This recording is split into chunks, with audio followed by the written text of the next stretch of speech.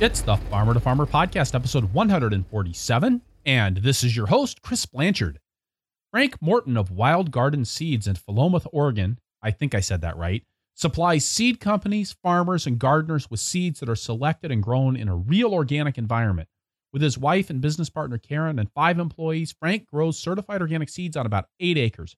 Wild Garden Seeds is unusual in the seed business because they grow everything that they sell right there in Oregon's Willamette Valley. Frank shares his story of getting started on his market garden in 1980 and how he developed a gourmet salad greens business that ships salads to top restaurants nationwide. This high-end salad greens business allowed and encouraged him to start selecting the best plants for organic salad production, as well as to begin to develop new custom varieties for his farm. We also dig into his on-the-job education and seed breeding, how he and Karen made the transition from salad growers to seed company, and how Wild Garden Seeds has worked with partner farms to grow their seed business. The Farmer to Farmer podcast is generously supported by Vermont Compost Company. Founded by organic crop growing professionals committed to meeting the need for high-quality compost and compost-based living soil mixes for certified organic plant production. VermontCompost.com. And by BCS America. BCS two-wheel tractors are versatile, maneuverable in tight spaces, lightweight for less compaction, and easy to maintain and repair on the farm.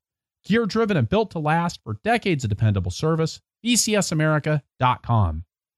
And by Local Food Marketplace, helping farms and food hubs around North America implement easy-to-use online ordering systems that integrate with a full management system for order packing, invoicing, and payment processing. Contact localfoodmarketplace.com to learn more. Frank Morton, welcome to the Farmer to Farmer podcast. Hi, Chris. Thanks for having me on the show. I really appreciate it. I'd like to start off by having you tell us about Wild Garden Seeds, where you guys are located, and just exactly what you're doing there. Okay. Well, Wild Garden Seeds is here in Oregon. We're in Oregon's Willamette Valley, which is known as a world-class place to grow seeds, actually. We're blessed with the perfect kind of climate for growing biennial crops, and we have a dry harvest season in August and September, and we have a mild winter for overwintering things. We have good soils here, and companies actually come from all over the world to have their seeds produced in this location. I had no idea about that when I started saving seeds. I learned about that easily 6 or 8 years into my career. I figured out that I just happened to be in a great place to do it.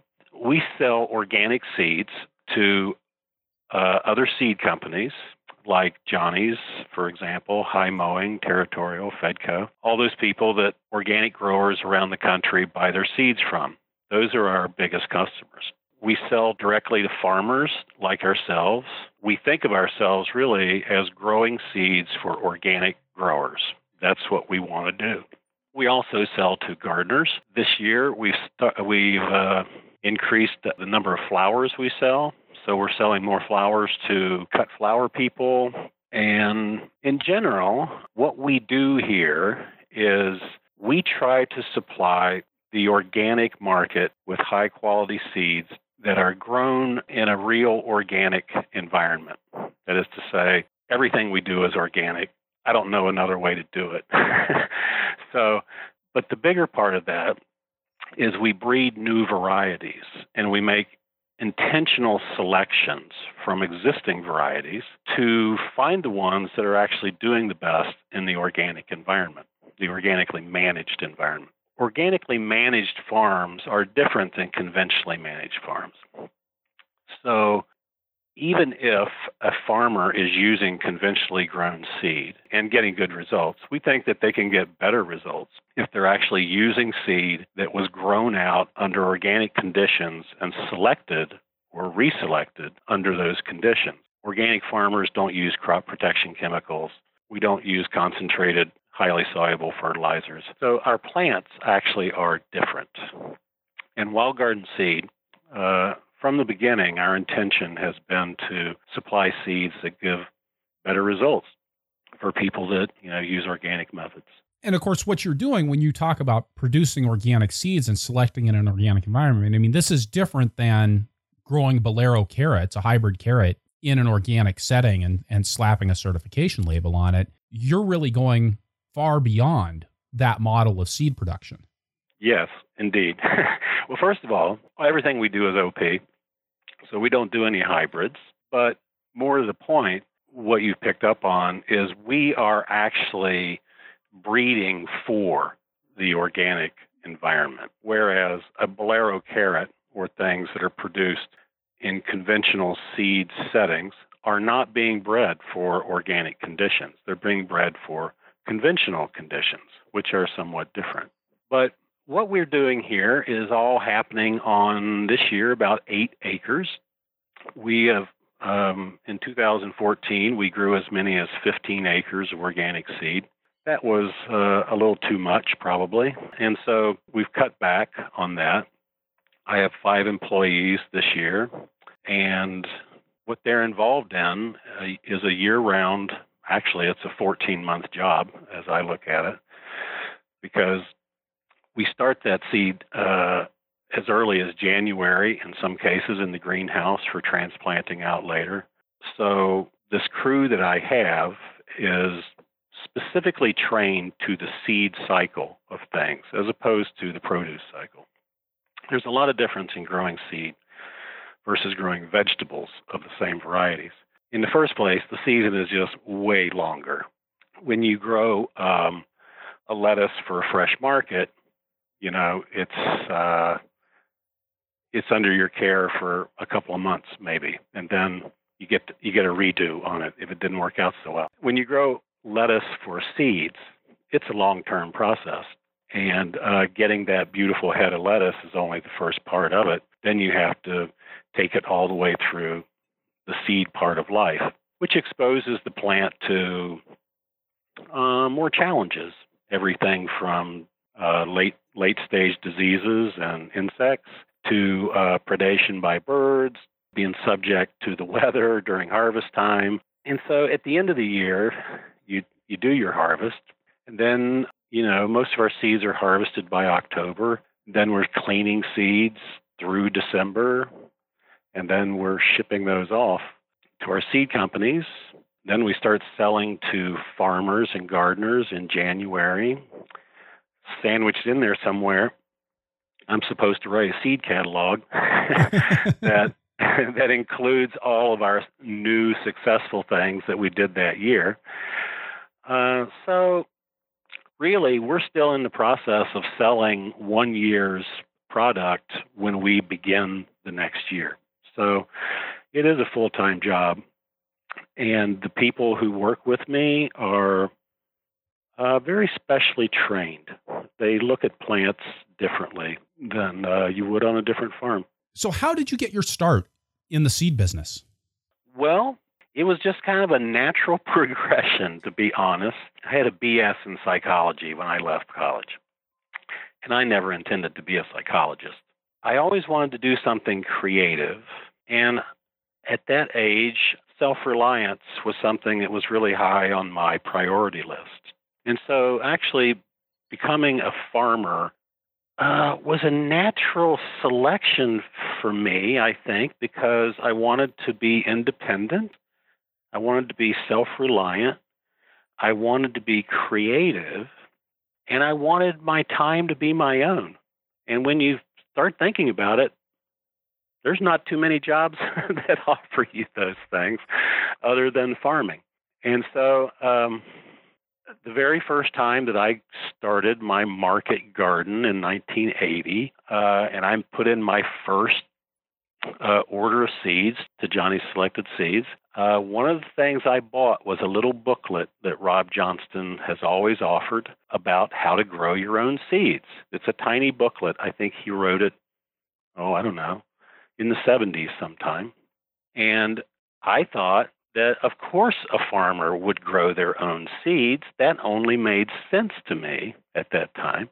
And so, I just naturally started saving my own seeds the first year that I grew lettuce and peas and beans and stuff like that. I saved the seeds for everything. Well, a couple of years later, and on a different farm already, I was growing out some of those lettuce seeds that I had first produced for myself. And I had grown thousands of these green salad bowl lettuces out of the seed packet that I had saved for myself. And then one day I noticed that there was a dark red lettuce in among all the green ones. And I thought to myself and realized that it must have been a cross to the red romaine lettuce that I had been growing seeds for simultaneously with the green lettuce. So I recognized it as a cross. And I thought that would be really cool if I could have my own variety of red salad bowl lettuce. I didn't know that there was a red version that existed, so I thought it would be something original at the time. Well, I saved the seed from that one plant, and because it was late during the season when I had found it, the plant only made 65 lettuce seeds, which is only about 3 or 4 seed capsules off the plant. And I saved those seeds, and I was expecting that when I planted them out, I would see a whole lot of red salad bowl lettuce, but that's not what I saw. I saw 65 different plants that came out of those 65 seeds. They were all different. And some of them did look like a red salad bowl, but there were also things that looked like romaine lettuces that were upright. And there were lettuces that had special little crenulations along the leaf margins of a romaine-type lettuce. And there were others that were splattered with red, and others that were blushed. And there were different shades of green, and there were different shades of red. And I saw all that diversity, and the light just came on. It's like, oh, this is where new varieties come from. It really was the lettuce teaching me about plant breeding.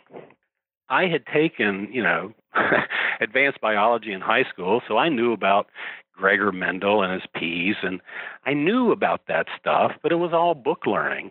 And I had even taken botany classes in college, but not genetics.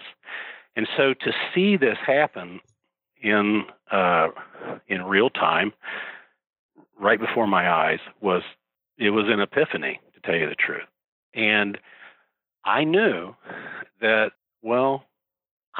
people always want something new, even in vegetables at that time. And so I saw that this could be an adjunct to a farm business if you could grow your own varieties. And this was about the time that I was introduced to the true pioneer of the mixed salad green industry. His name is Mark Music. He's from Pacific Northwest. And Mark Music had a business at this same time, selling very unusual salad mixes to restaurants in Seattle. And he called them his wild salad. And they were mixtures of cultivated crops along with chickweed and dandelion greens and lamb's quarter and, all these wild greens that happen seasonally. Mark Music was including in this, this package that he would deliver to restaurants. And the restaurants would take these different unusual salad greens from each bag and would mix them together. And along with, there would be edible flowers on top, wild mustard blossoms, scarlet runner blossoms, kale flowers, radish flowers, that kind of thing. It was a big sensation in Seattle around 1980 through 1982. I met Mark in 1983, and he told me about this salad idea for restaurants. And he, most importantly, told me how to get the salad from the farm, which was 60 miles outside Seattle, to the restaurant. And the answer was a UPS truck. Mark had come up with a packaging system that allowed him to bag these delicate hand-picked greens, put them into individual bags inside boxes, and a UPS truck in the walk-in cooler. And the UPS driver would come to the farm, would walk into the cooler, pick up the box, and deliver it to a restaurant in Seattle for $1.50. Mm-hmm. And it would get there overnight, and it would be perfectly good when it arrived. That was the most important of all the information that Mark gave to me. And I went back to my farm and started essentially remaking this idea in sort of my own way of thinking about it. And I spent a lot of time researching every plant that you could eat raw. going through all the ethnobotany books, every seed source I could find, looking for any reference to eating different species, different crops in a salad form. And within about a year, I had come up with, a salad that contained more than 20 items that changed essentially every few weeks. The mix was changing constantly. But for the first time, it included things that Mark would never put in his salad, like garden cress and wild cress. He thought those were too hot, and we started using endive and radicchio and radish pods and all kinds of things. The flowering shoots that we now call kale rob these days, the kale shoots, the mustard shoots from all the hot mustards and the sweet mustards and pea tips and things that are, these things are being used now, but they were not being used at that time. But what this did for me was it allowed me to grow a garden, a market garden, that was a really complete ecosystem. And this is what was driving my interest at the time, was trying to create a farm that had the functions of an ecosystem. That is to say, it produced its own organic matter. Plants were going through their whole life cycle, flowering. The flowers were attracting beneficial insects. The beneficial insects were controlling aphids and caterpillars. And these are things that are well known today, but at the time, there were no books on this at that time. But the information was coming out, but it had not been, it was not part of everybody's consciousness that farms were ecosystems. I remember having to convince people that farms actually are ecosystems.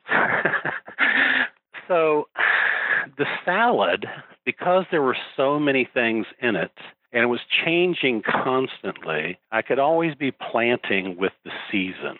And we were growing all of this outdoors in a place where it actually snows and gets cold in the wintertime.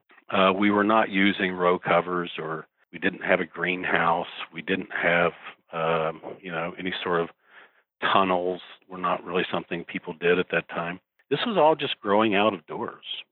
And sometimes it was being picked right out of the snow.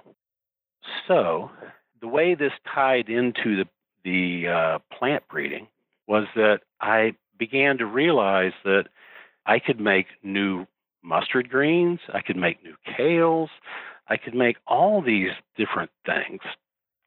And as they were being developed, if I made a cross between two kales, and then I started growing out that population that came from the cross, and I grew that out in all kinds of weather, year-round, throughout its whole life cycle, I would be able to select the best plants, the ones that recovered the best from being picked constantly, the ones that withstood the temperature extremes, the ones that didn't get aphids. The salad business provided me with an economic way to accomplish plant breeding over a long period of time. The plant breeding all paid for itself, because if I was looking at 200 lettuces or picking 200 lettuces of a new kind, I got to touch every plant constantly, because we weren't just cutting the whole plants, we were picking leaves from individual leaves from individual plants. That's how we did it.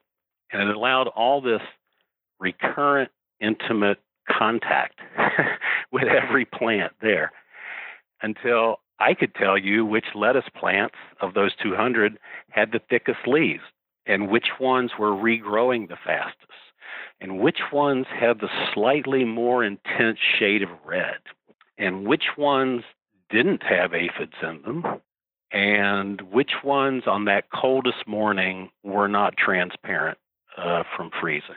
So that kind of selection opportunity over 18 years of growing salad is what gave me the chance to learn how to be a plant breeder. I was learning the whole time. And you were really doing not so much seed development because you weren't selling seed at this time. You were really doing product development for your salad business. That's exactly right, Chris.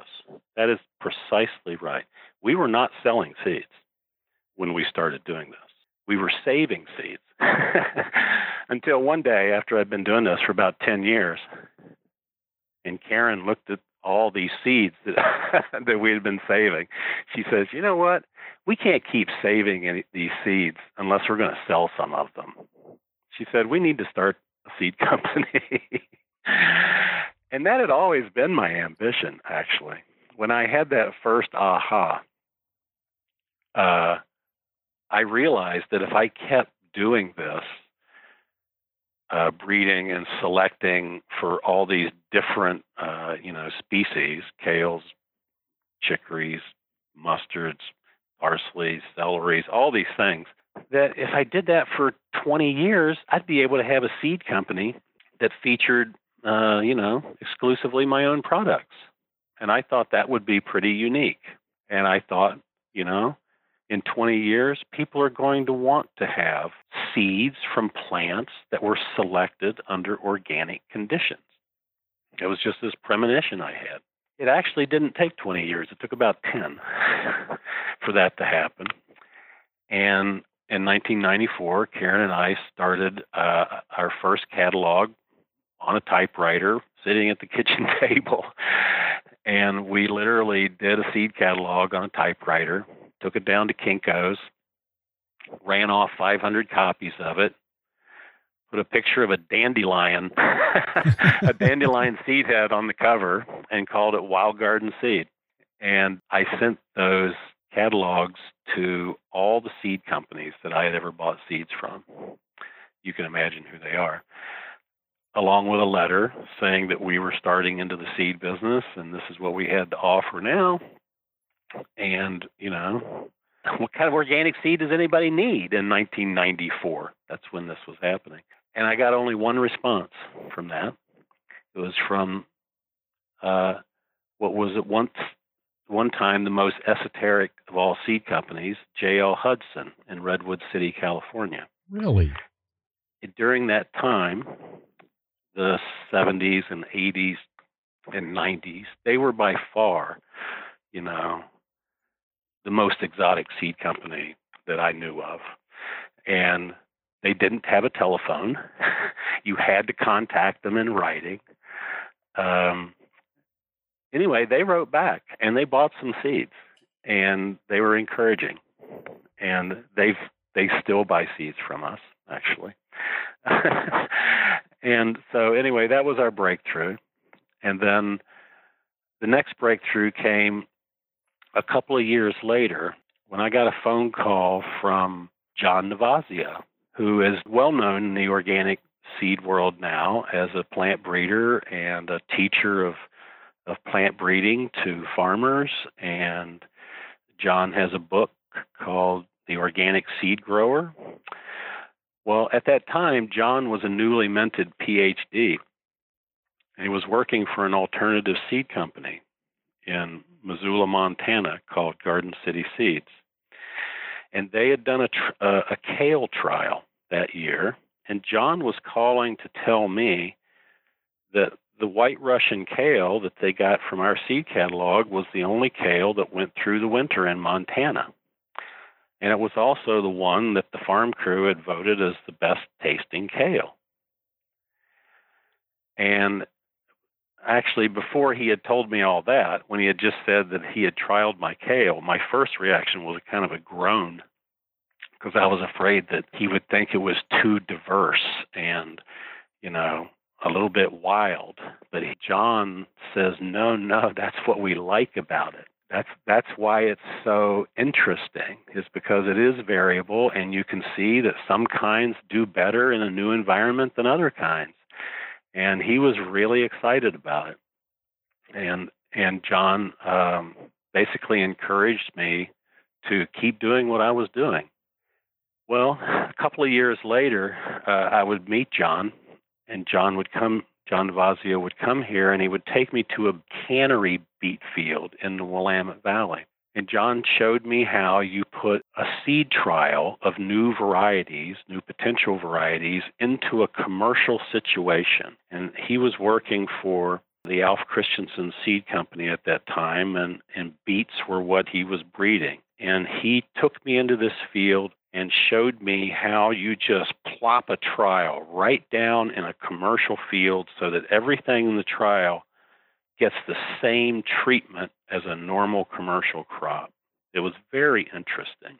And it was essentially John Navazio giving me a technical education in seeds and seed trialing and really seed breeding. And once again, there's sort of an epiphany. It's like, yeah, well, this is what it's all about. You got to put your seeds in the fields of farmers and see how they do.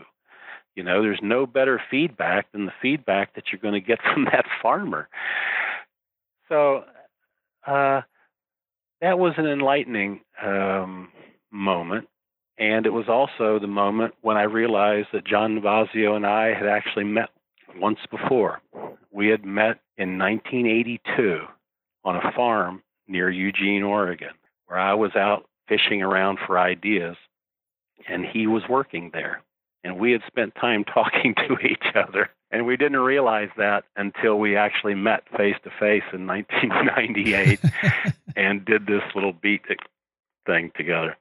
So anyway, it was an interesting exercise in how small the seed world actually is, you know? And can we just take a moment, a John Navazio appreciation moment? Because I feel like John is one of those people in the seed world for the last 20 or 25 years who has gone around making connections, having bits of input here and bits of input there, and really, in a lot of ways, leveraging his contacts and making things that were working,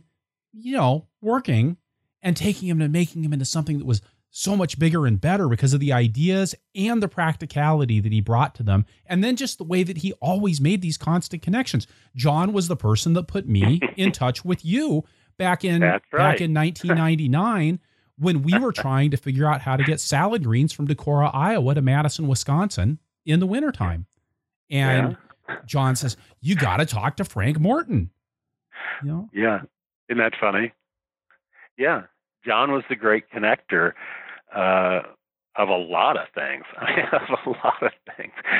He really has been. And, you know, he has taught probably more people the basics of organic plant breeding than anybody else. He's covered the globe. I mean, literally going to, to Hawaii and all over the United States and to Canada, teaching people the fundamentals of organic plant breeding. And once you have the fundamentals, it's all practice. It really is. And so I don't think that any individual has had as much effect on the organic seed system or the seed system for organic growers, even to put it more broadly, than John Navazio. So yes, we should all appreciate that.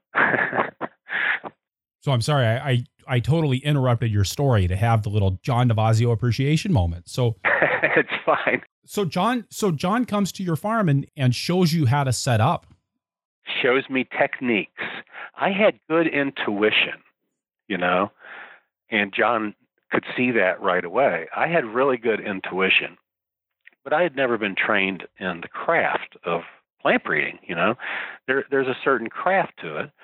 And there's a kind of an art to it as well. But the real practitioners will tell you that, this is something anyone can do if you know the craft. And you can do it way better if you have a good eye and intuition to go with that. So, yeah, the other technique that John introduced me to, and he sort of led me into this, was a 3-year experiment that we did at Gathering Together Farm that we affectionately refer to as the Hell's Half-Acre Trial. And John's notion was, he's like, Frank, you got all these lettuces, but what you really want to do is you want to look at all the lettuces that you can look at over a 3-year period, and you want to run these lettuces through hell, through a disease trial, where you intentionally try to make them sick. And so, he asked me, what are the most important diseases of lettuce? And I tell him, what the plagues are as an organic lettuce seed grower and as an organic lettuce grower, what the problems are. And he's like, okay, choose your 3 top problems. And then he just sort of laid out for me how I could do this trial that had 3 replications, and we would intentionally inoculate the plants with downy mildew, a fungus called Sclerotinia, which is a terrible issue for lettuce growers, especially for lettuce seed growers. But we also looked at tip burn as an issue, as well as virus resistance and some other things. But the 3 biggies were tip burn, Sclerotinia, and downy mildew. We got a grant, or I should say I got a grant from the Organic Farming Research Foundation. And for 3 years, they funded us to plant a half an acre of lettuce with 40 different varieties, commercial varieties, what we would affectionately call the commercial workhorse varieties, heirloom varieties that were popular, and my varieties that I had bred on my farm. And so for 3 years, we treated those plants about as bad as anyone would ever treat a lettuce patch. We let the weeds grow. We planted the plants too close. We had 5 rows of lettuce on a bed. We set up a misting irrigation system. We misted them at night. It just went on and on. When they started to bolt, rather than turn the water off, we watered them. We were trying to make these things sick. From the day they were born to the day that we collected seed from some of them, we were doing our best to give them a hard time, and then we were rating them on which varieties did the best. And out of 40 varieties, there were 8 varieties that came to the top. 3 of those were sort of, they were really, really good. They were really, really resistant against those 3 conditions. And the next 5 below that, they were at least they were better than all the rest, let's put it that way. And they had interesting, important traits like good flavor, thick leaves, dense heads. They had the things that you would want agronomically and from a taste standpoint, and they were at least moderate in their resistance to these 3 conditions. So after 3 years of doing that, or even actually as it was happening, we began to make crosses between the varieties that were doing the best, and in particular between the best individuals within the best varieties, crossing those together. And this created a population that I have been breeding from ever since. This was happening in 2002, 2003, and 2004. And so ever since then, I've been using progeny that essentially came out of that Hell's Half Acre trial to generate new varieties that have better resistance to all those conditions. And as it turns out, my favorite 2 lettuces actually came out of that. And so, I consider it a success. I don't know if it was financially, I don't know if it actually all pays off. It's hard to figure that out. But it did generate a lot of new lettuces. I think those lettuces are good lettuces. I use this as a teaching example in many workshops. So it served as an educational example, not just for me personally, but for a lot of people that I did workshops for. So, I think that, and once again, that was a John Navazio inspiration that I should do that. And I owe John a great debt for his insight and his instruction. I think one of the things that's interesting about the Hell's Half Acre trial and that concept is that it really does point to something that when I worked for Seed Savers Exchange, when I was managing the seed production there back in the 1990s, there was always this tension between doing seed production and seed selection, right? Yeah. And when you're doing seed production, you want really great conditions. You want to put out as much big, fat, juicy seed as you possibly can. And you want it to be completely disease-free when you're shipping it off to farmers around the country. But at the same time, when you're doing the selection, you really need that to be happening, or at least some of that to be happening, in the crappiest possible environment, so that you don't end up with a prima donna variety. Exactly. And so that, what you're saying points to, the two sides of our business. I have one side,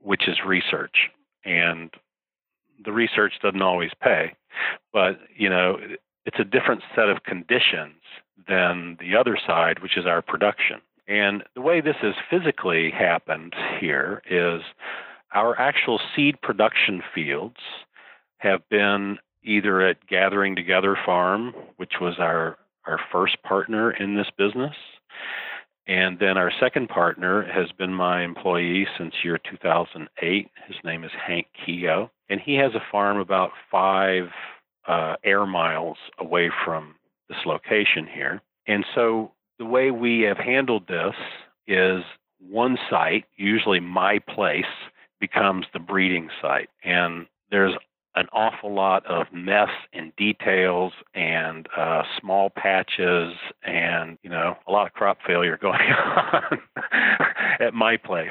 And then at Hank's place, that was the production zone.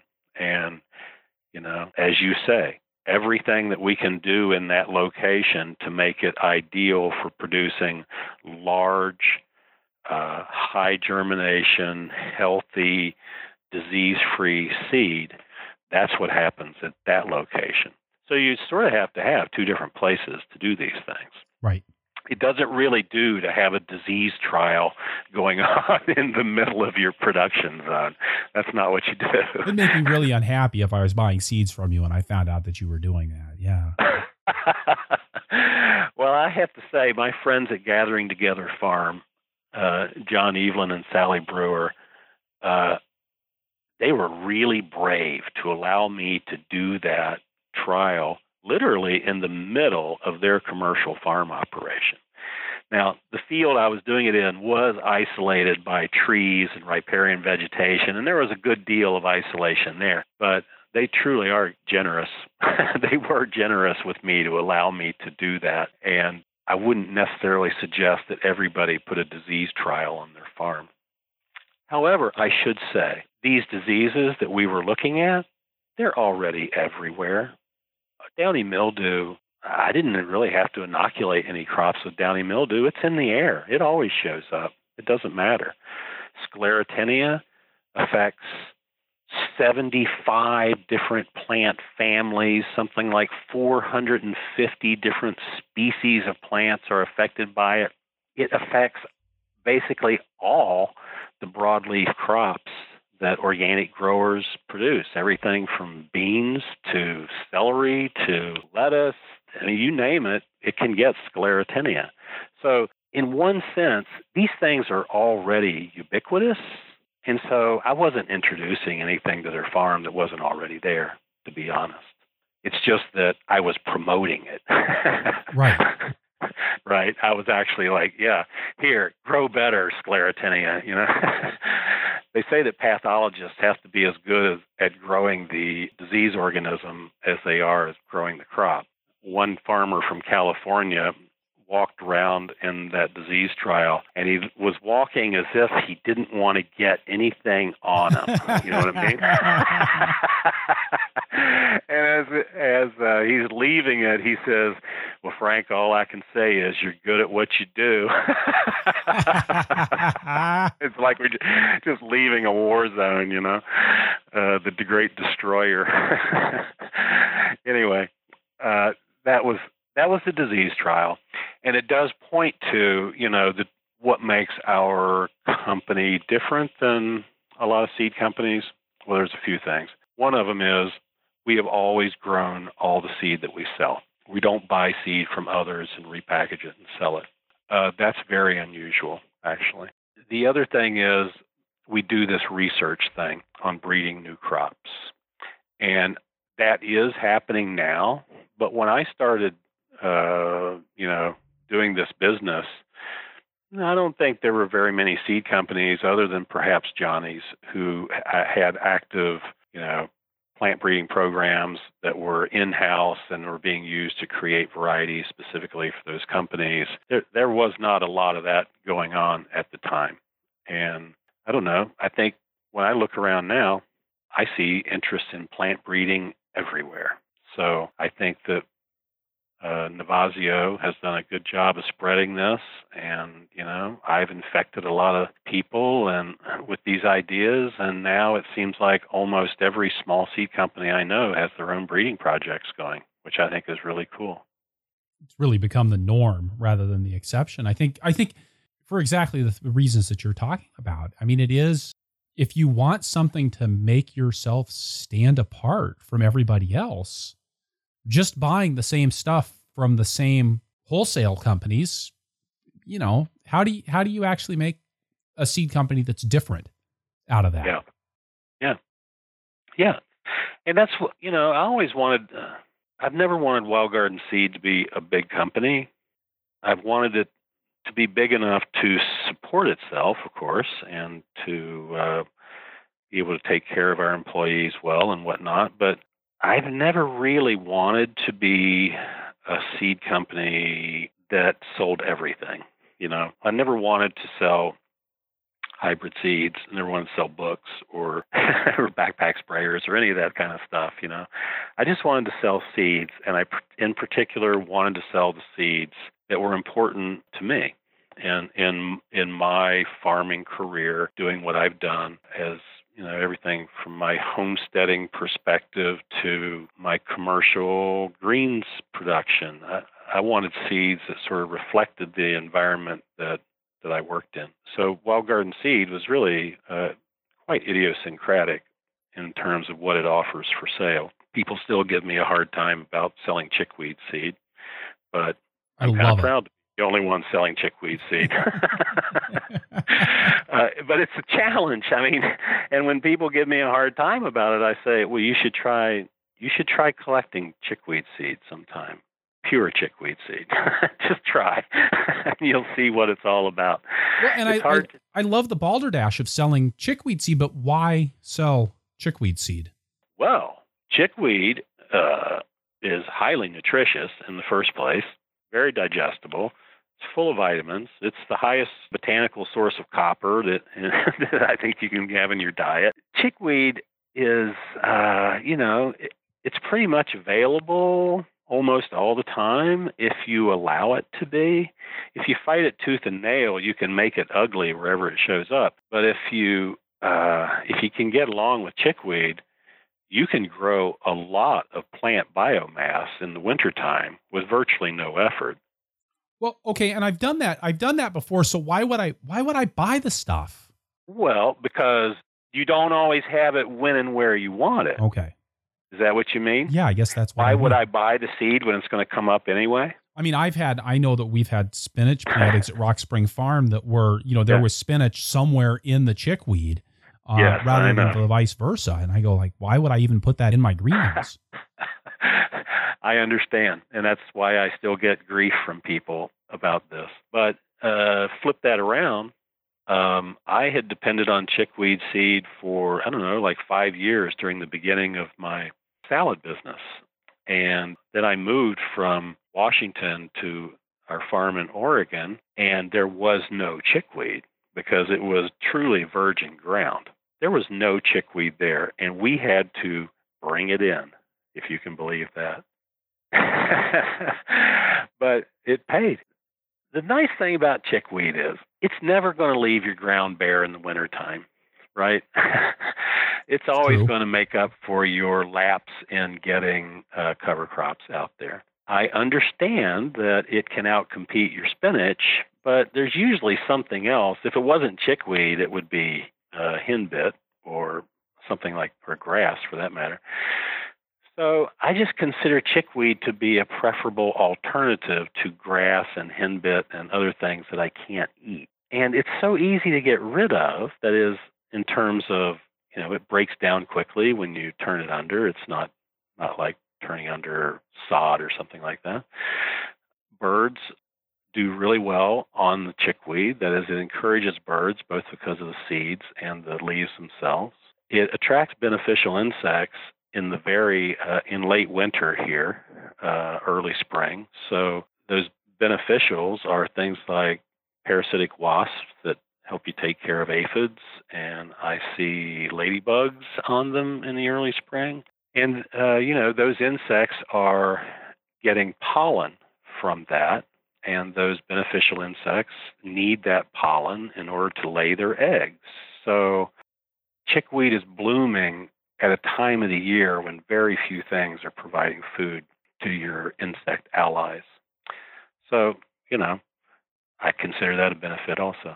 And, these days, people have other uses for chickweed. They plant flats of it, and they deliver flats of growing chickweed to chefs in restaurants. And then the chefs, it's sort of like a microgreen concept, except they're not really microgreens. They're chickweed flats. And you can actually take them to where they're going to be used, and people can clip them off. So I think if you give people the seeds and some ideas, they can turn even a weed into something that's desirable. Don't forget, chicory was a roadside weed at one time. Mosh is a field weed in Europe, right? Yeah. So some people would say, why would you ever plant mosh? It's precisely the same thing. Why would you plant mosh? It's the weed in the grain during the wintertime. Well, it's also what kept people alive after 2 world wars, were those mosh plants in the field. So, I don't know. I think all plants are useful. We used to sell the seeds for lamb's quarter because I had a special lamb's quarter that I found on a dairy farm, actually. And what was unique about these lamb's quarters is that they had internodes that were only half the length of a standard lamb's quarter. And so it would make these really leafy, bushy plants. You could pick twice as much lamb's quarter off of these as you could off of the common lamb's quarter. I sold that for years. I don't sell it now. I found that quinoa is actually better than lamb's quarter for that kind of green. All right, with that, we're going to stop here, take a break, get a quick word from a couple of sponsors, and then we'll be right back with Frank Morton from Wild Garden Seeds in the Willamette Valley in Oregon. Perennial support for the Farmer to Farmer podcast is provided by Vermont Compost Company, makers of living potting soils for organic growers since 1992. In addition to being excellent physical products that grow amazing transplants year after year, Vermont Compost potting soils are an embodiment of the best of the art and the science of potting soils. Seriously, would you rather eat bread or drink beer that's rooted in a place and made with a deep tradition and respect, or would you rather eat bread and drink beer that's the product of the most reductionist of modern science, which gave us a sliced white bread in plastic bags and the most unpalatable of military industrial beer? And would you rather use potting soils based on reductionist science that require the daily infusion of liquid fertilizers, or potting soils based on living compost and the best ingredients designed to bring the rich diversity of biology into your greenhouse planting trays and soil blocks? I know what I prefer, and that's why I would encourage you to take advantage of Vermont Compost Company's fall pre-buy program to help you get what your plants need at the best price with the best shipping options. Don't miss out. Vermont Compost fall pre-buy program runs through December 21st. VermontCompost.com. Perennial support is also provided by BCS America. BCS two-wheel tractors are often mistaken for just a rototiller, but there's so much more. They're truly a superior piece of farming equipment. Engineered and built in Italy, where small farms are a way of life, BCS tractors are built to standards of quality and durability expected of real agricultural equipment, the kind of dependability every farm needs. I've worked with BCS tractors for over 24 years, and I wouldn't consider anything else for my small tractor needs. And I am not the only fan. More than 1.5 million people in 50 countries have discovered the advantages of owning Europe's most popular two-wheel tractor. And these really are small tractors with the kinds of features found on their four-wheeled cousins and a wide array of equipment. Power harrows, rotary plows, flail mowers, snow throwers, sickle bar mowers, chippers, log splitters, and more. Check out bcsamerica.com to see photos and videos of BCS in action. bcsamerica.com. wildgardenseeds.com. All right, and we're back with Frank Morton from Wild Garden Seeds out in the Willamette Valley in Oregon. We were talking before the break about, some of the crazy stuff that you've got in your seed catalog and how your seed catalog it's all your seeds. It's all stuff that's grown there at Wild Garden Seeds as part of your own operation. Mm-hmm. And of course, so there's, there are these huge gaps in the product line of what you've got. You're not a one-stop shop like Johnny's or High Mowing Seeds because you don't have carrots. And I'm kind of curious, how all this works as you're making this transition from being a full-time salad farmer, saving seeds as part of your product development, to becoming a seed company. Obviously, you said you started, I think, in 1994 with your first catalog that you were offering to other seed companies selling seed. Mm-hmm. But then at some point, you left the salad mix business behind. Right. Well, that was an auspicious time.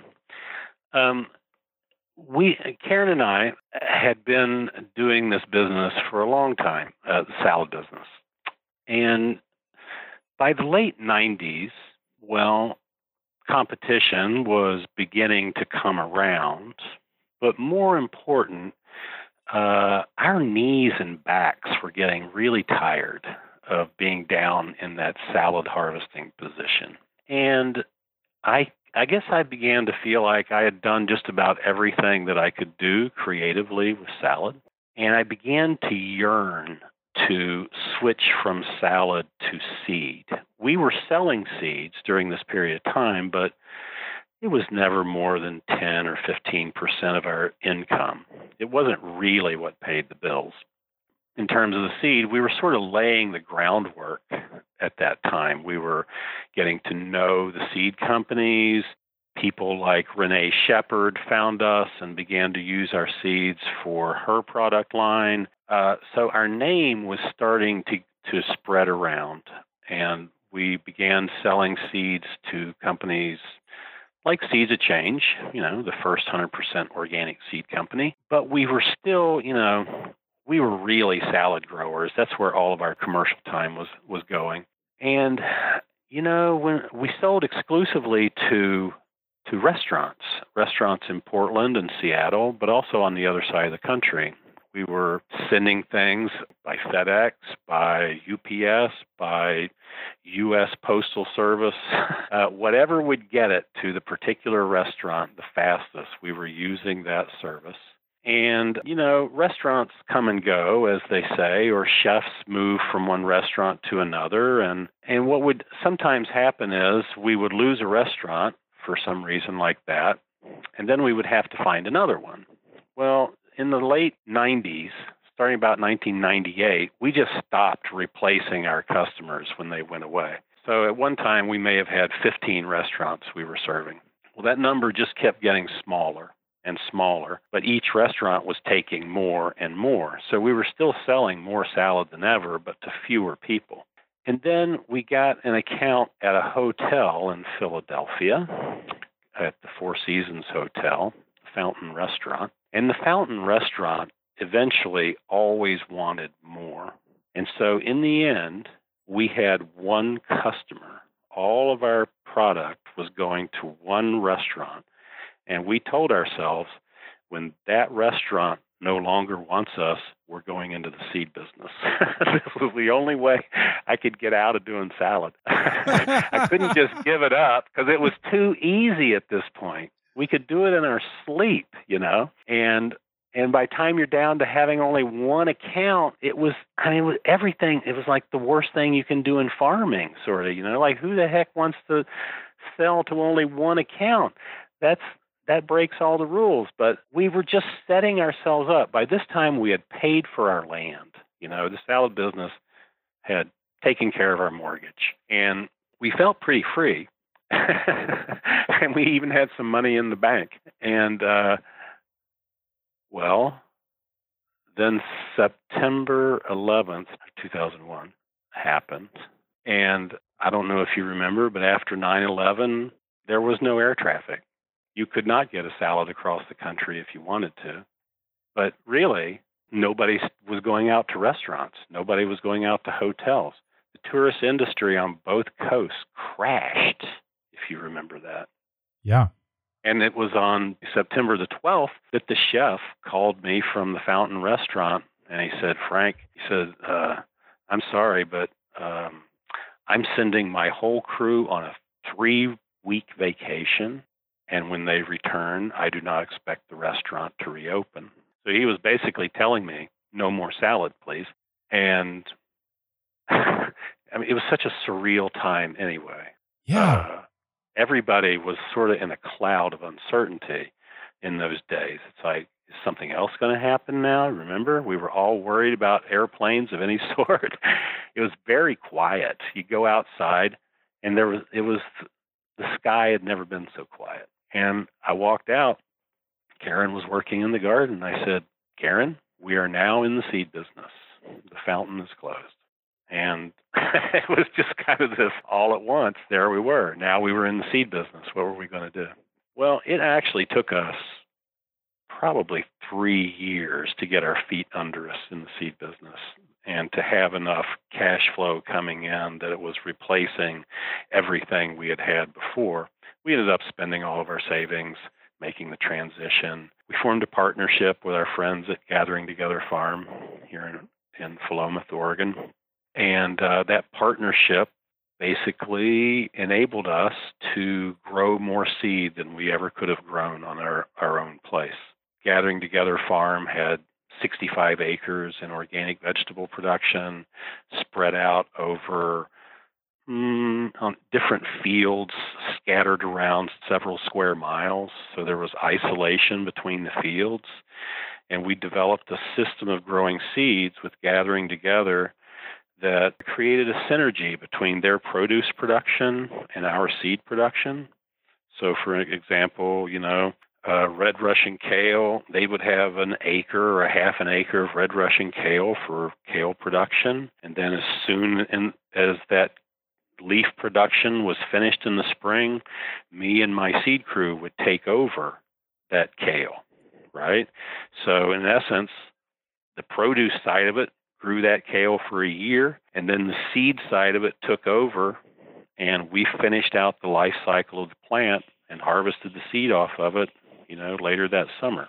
We could do the same thing with Swiss chard or parsley, any of these biennials where you harvest the leaves, like collards, you harvest the leaves from them, and then there's a whole different part of the life cycle, which is also productive. It's the seed cycle. So we developed a very synergistic system with Gathering Together Farm, and we could produce a lot of seed that way, much more than I ever would have been able to produce if I did not have that partnership.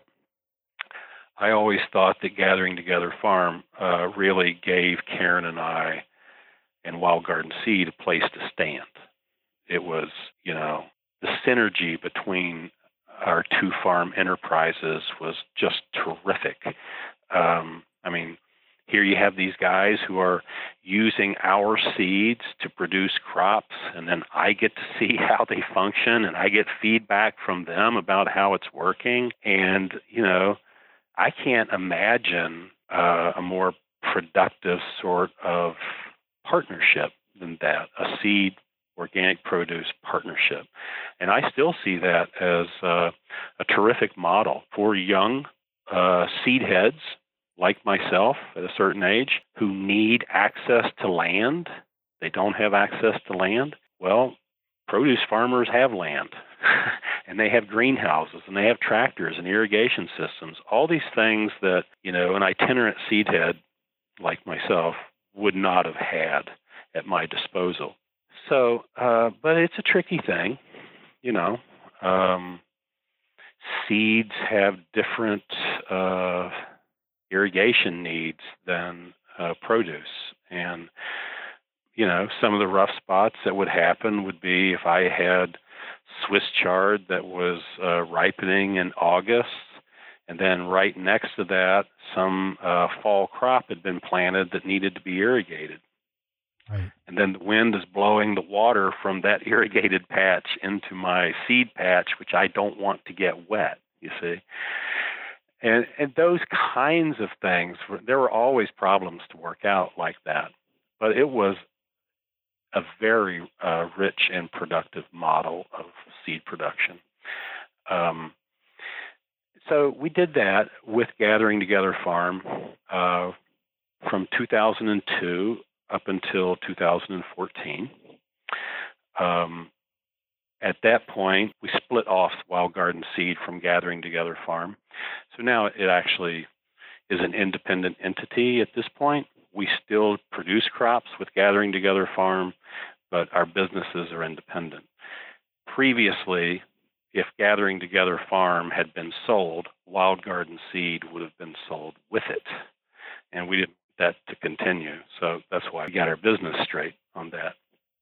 But this idea of integrating produce crops and seed crops in organic systems is, I think, a valuable model to use. So during the meantime, around 2010, we also started another partnership with my friend and partner, Hank Keogh, growing at his place. So that at that point, we had 3 different production zones. We had Gathering Together Farm, my farm as a research place, and Hank's Avoca Farm as another production place that was far enough away that we didn't have isolation or cross-contamination issues. So that is the model that we have come to. Right now, we're undergoing changes still. As Karen pointed out to me earlier today, we've been changing since the day we started farming. And that's true. You have to keep adapting. Karen and I are getting older now. She's 65 and I'm 62. And, I still don't want my company to be, bought by somebody. I don't want it to be turned into something big. I want to keep riding this little this little business that I started so long ago. I want to keep seeing where it goes. I think that's a good place for us to turn to our lightning round after we get a quick word from one more sponsor. This lightning round is brought to you by Local Food Marketplace. Are you trying to scale up without the right systems? Instead of juggling email and text orders, spreadsheets for harvest, packing, and delivery, and a separate invoicing system, Local Food Marketplace's software platform will help your farm automate these tasks and decrease errors with its fully integrated system for online orders, inventory management, order packing, invoicing, and payment processing. Easily configure the system for managing multiple sales channels, customer types, price levels, and delivery routes. The platform also offers lot number traceability and an option to collaboratively sell products with other producers. Contact them via their website, localfoodmarketplace.com, to schedule a free consultation on how Local Food Marketplace can help you efficiently manage customer orders from pack house to your customer's doorstep. So, Frank, what's your favorite tool on the farm? Well, I thought about this. I have a lot of tools I really like. And so they're tools that other people probably like my hoe. I like my cutting tool. I like things like that. But really, I think my threshing stick, my seed stick, and it's just a stick. It's 36 inches long. It's, about as big around as my thumb. And it's what we use to manage seed crops, to thresh them, to knock the seeds off. And everyone who works for me, I make them a stick, and that becomes their stick. It's very important that it be their stick, otherwise it'll get lost. So everybody's got a stick, and these sticks are like an extension of your arm. When we're handling seed plants, a lettuce plant or a kale plant is 4 feet tall, 5, 6 feet tall sometimes, and the seeds are attached to them, and enough that they don't just fall off. Some of them will fall off, but most of them need to be knocked off by some rattling kind of hit. And these sticks are just the right weight so that if you hit a kale plant, all the seed shatters off. But it's not like hitting it with a baseball bat where you break the plant into 100 pieces. It just rattles off the seeds. And, I started using a stick. It was just a broomstick handle back in, I don't know, late 90s or something like that. And I used this broomstick handle for years until it just sort of wore down like a pencil wears down. The soft wood just sort of disappeared over time, and then I broke it. So I was without a seed stick, and I realized at that point how important it was to me. This was not premeditated, just kind of started happening. And then I found my stick, and it was made for me by a beaver in the river. And I found this stick that was the perfect weight and length for me. And I started using that, and I still have it. It's like, I don't know, 15 years old probably. But anytime someone comes to work for me, I make them a stick. And I make them out of different woods, sometimes hazel. Mine is ash. I've made them out of holly, cherry. And anyway, these sticks are something that people always have with them. Once the first crops come ripe at the end of June, these sticks are always nearby. And they're just absolutely indispensable. It extends your reach so that you can flip things off the ground without bending over so far. It allows you to pick up a tarp off the ground without bending over and use. Tarp might be another of my favorite tools. We couldn't do what we do without tarps. These are very simple tools, but they make the seed work very efficient. So it's kind of boring, but it's a stick. I mean, I will say you said they're just a stick, but you said you make them for people, and you sent me a picture of these. They're beautiful. I mean, they're clearly, it's not like you're just handing somebody a wooden dowel. You've done some work and imbued some personality into them. I love it. I carve them. It's like in that picture I sent you on the side is the raw stick. That's a piece of hazel wood. And then I embellish them by carving them and whatnot. So like I said, they're all individuated, and people really love their sticks. And once a person starts using their stick, they're not going to want to trade that stick in, unless it breaks, and they don't usually break. So, Frank, what's your favorite crop to grow? Lettuce. I thought that was, I was guessing. Lettuce is my totem plant. If lettuce feels bad, I feel bad. If it's too hot for lettuce, I'm too hot. If it's too cold for lettuce, I'm probably cold. And so I'm a lot like a lettuce plant. I like moderate temperatures. I like it kind of moist. But really, just nothing grows like lettuce. It's so rewarding to grow it. It's beautiful. The color diversity, it's a lot like flowers, actually. They're like leafy flowers in some ways, because there's such a diversity of leaf shapes and colors and head shapes. And it turns out that there's a lettuce for just about every season, including wintertime.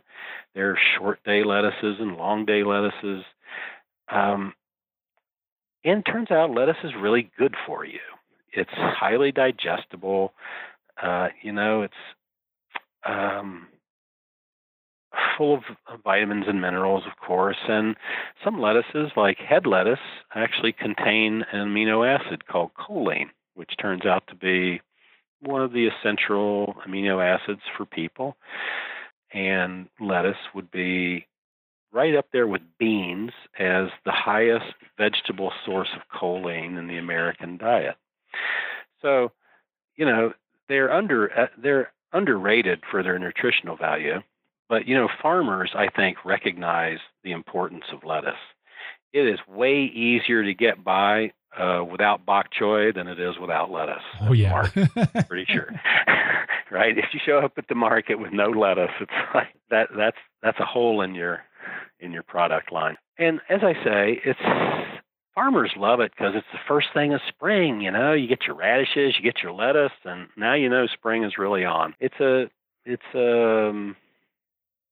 always welcome. I don't know anybody really who says I don't like lettuce. I know people who say I don't like kale, I don't like beets, I don't like tomatoes. I don't know anyone who says I don't like lettuce. So in that way, I think it's a universal plant, and it was, from the standpoint of my career, it was probably a very fortuitous choice for me because it's self-pollinating. and that means that I can breed a lot of varieties of it in one place, as opposed to something like kale. You can only work on one kale at a time, because they cross-pollinate. So with lettuces, it allowed me to do a lot of experimentation in a small amount of space and to produce a lot of unique varieties that were immediately appreciated by my customers.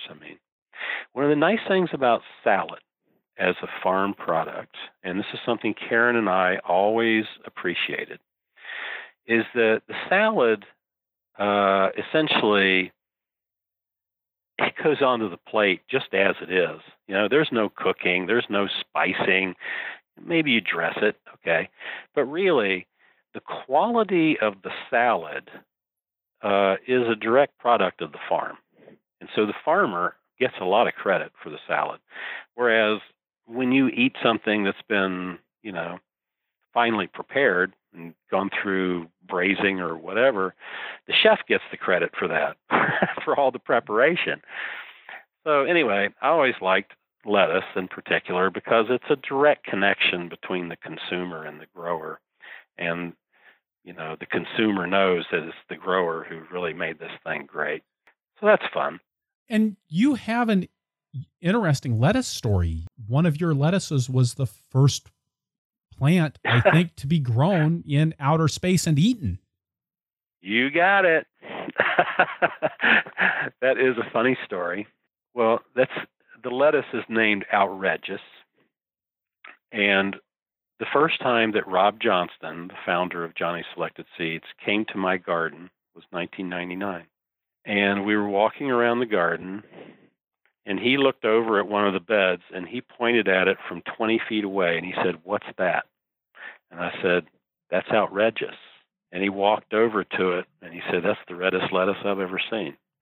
And then when he got home, he wrote me a letter and asked if he could sell outrageous lettuce in the Johnny's catalog. So that would have been my first lettuce that, made it to another catalog.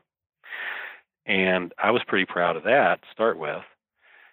And then, I suppose it was 3 years ago, I was sitting with a friend, and she was reading her phone, and she said, "Oh, look at this. They just grew lettuce for the first time on the space station."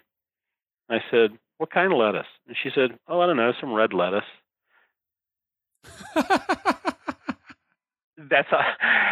And that was as close as I got to the truth at that moment. It would be like 5 months later. No way. 5 months later, I find out, through, I don't know, some magazine that the lettuce is outrageous. And I'm just like, holy cow. Nobody told me. They had bought the seed. NASA bought the seed from Johnny's, along with a whole bunch of other lettuces. I finally got the story. I got to talk to the person who actually selected outrageous for this purpose. And she told me that they had some specific things they were looking for in the first salad plant to be grown on the space station. First of all, they wanted to know if they could grow a salad plant in space. They had to work on lighting and all these other issues related to making the plant grow up. Since there's no gravity to respond to, how do you make it grow up? And anyway, it was a big experiment, and they needed, a plant, but they were worried about plants being colonized by human bacteria. Because these were going to be eaten raw, if, say, salmonella off an astronaut were to colonize the leaf of a lettuce and you ate the lettuce, you might get sick, and that would be a big deal in space, right? Just think about what the most common bacteria in the air on a space station must be. It must be E. coli. Everybody farts. So that's what they were worried about. And so they used kale and arugula and mustards and various varieties of lettuces, and they tried to colonize the leaves with bacteria. And for some reason, outrageous, refused to be colonized. It had the lowest microbial growth on its leaves of any species or variety of lettuce that they tested. And it was very high in, phytonutrients and anthocyanins. They considered that an important nutrient for astronauts to have to eat because of their exposure to radiation and, the free radicals that are produced by radiation can be soaked up by things like anthocyanin in the diet. So they liked the dark red color. They liked its germ-free surface, and it grew vigorously for them and produced a good yield, and it tasted pleasant. So that's why they chose it. And anyway, it was a thrill, actually, to hear that. I can't say I personally had a thing to do with it, which is great because the lettuce sold itself. And finally, Frank, if you could go back in time and tell your beginning farmer self one thing, what would it be? I knew you were going to ask me this, and I thought about this. And most of the things that I think of are sort of like, they're kind of like standing criticisms of myself, right? Why aren't I better at this? I should have started doing this different a long time ago, kind of thing. And so the things that occur to me are things like, don't take a liking to liquor. Don't work on Sunday. And this list could go on. These are things that I do now that, I don't know, maybe my life would be better if I didn't work on Sunday. Maybe the advice would have been, stop living off the grid, Frank. All that chopping wood and hauling water is wasting your time. Get back to town where you got some electricity and get on with your work so you can do it efficiently. You have electricity to dry things and fans to blow on things. And, get over this off-the-grid lifestyle you've been living. I might have told myself that, and I could have saved myself years of time if I wasn't, cutting my own firewood and splitting it. And Karen and I made all of our meals for 35 years on a wood stove, starting with breakfast, even in August. So that's what I call our chop wood, haul water period of life. It lasted a long time. And I would think about, what could I be doing today if I wasn't splitting this firewood for winter? What could I be doing today if it wasn't taking me 20 minutes to get myself a cup of coffee off this wood stove, which is pretty good, by the way, 20 minutes. But, what I really think about all that is, though I could go back now and I could tell myself those things, you're going to waste years doing this, I would just be a different person if I had done that. And I might not be where I am now if I hadn't had all that time splitting wood. And if I had, had all the electricity I wanted, I lived off the grid, and I had, a certain amount of wattage off my solar power system. But it was a limited amount of power. It meant that I could do a limited amount of things in terms of developing a seed company. And, if I had made different choices, I don't know, I could be working for Monsanto now, for all I know. I don't know what might have happened to me. But my lifestyle, the lifestyle that Karen and I met in and continued to live for a long time, it just made me a different person. And it gave me a different sense of time, I think. And that allowed, there's something about doing those things that makes you patient. And being a plant breeder is all about patience. When people say, how long does it take you to breed a new lettuce? I say, oh, I don't know, 5 years, 10 years? I'm not sure. It's never really done. And they say, I would never have the patience for that. But what you have to understand is that's all being rolled into this life. And it's not, I don't have one breeding project going that I'm waiting 5 or 10 years to finish. I have 50 of them going. And that's why you can be patient, because there's always something happening. There's never a dull moment. You're never really sitting around waiting. You just keep doing things. And, starting new projects and keeping old ones going and coming to completion maybe on some things, but it's just this thing that keeps rolling along.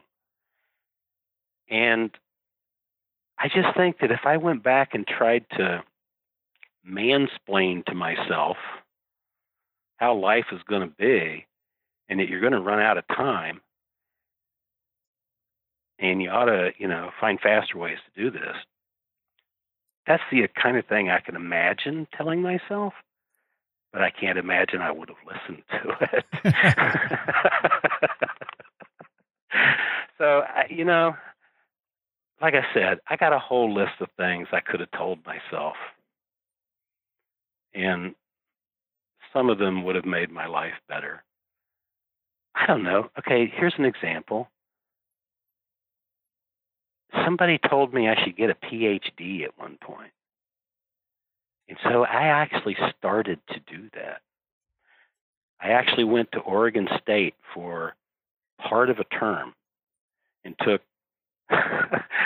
biochemistry and other things like that, with the idea I might get a PhD in plant breeding.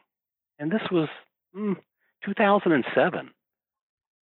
And my brother, who's a doctor, he says to me, Frank, why are you doing that? Your whole career is about showing people they don't need a PhD. And I didn't go back to class. So, that's the kind of thing that I can see myself, oh, shoot, Frank, if you'd gotten a PhD, think of how many students you could have taught and blah, blah, blah, blah. Well, I know. No, I didn't want to do that, really. So that's my feeling about that question. I know too much to think that I could get a better outcome by changing a few things 20 years ago. Anyway. Frank, thank you so much for being part of the Farmer to Farmer podcast today. Thank you, Chris. I do appreciate my opportunity to be here. You have a terrific show, and it's such a wonderful venue for us sharing our stories together. Thank you very much. All right, so wrapping things up here, I'll say again that this is episode 147 of the Farmer to Farmer podcast. You can find the notes for this show at farmertofarmerpodcast.com by looking on the episodes page or just searching for Morton. That's Morton. Also, because Frank's that kind of a guy, he didn't even plug the website for Wild Garden Seeds, which is wildgardenseeds.com. It's a lot of fun to cruise through the collection that Frank has developed, and I'd really encourage you to visit and request a catalog. He's got some great stuff. The transcript for this episode is brought to you by Earth Tools, offering the most complete selection of walk-behind farming equipment and high-quality garden tools in North America. And by Osborne Quality Seeds, a dedicated partner for growers. Visit osborneseed.com for high-quality seed, industry-leading customer service, and fast order fulfillment. And by CoolBot, allowing you to build an affordable walk-in cooler powered by a window air conditioning unit. Save $20 on your CoolBot when you visit farmertofarmerpodcast.com/CoolBot. Additional funding for transcripts is provided by North Central SARE, providing grants and education to advance innovations in sustainable agriculture.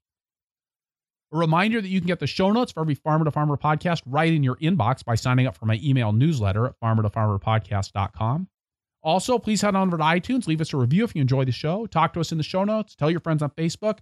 We're at Purple Pitchfork on Facebook. And hey, when you talk to our sponsors, please let them know how much you appreciate their support of a resource you value.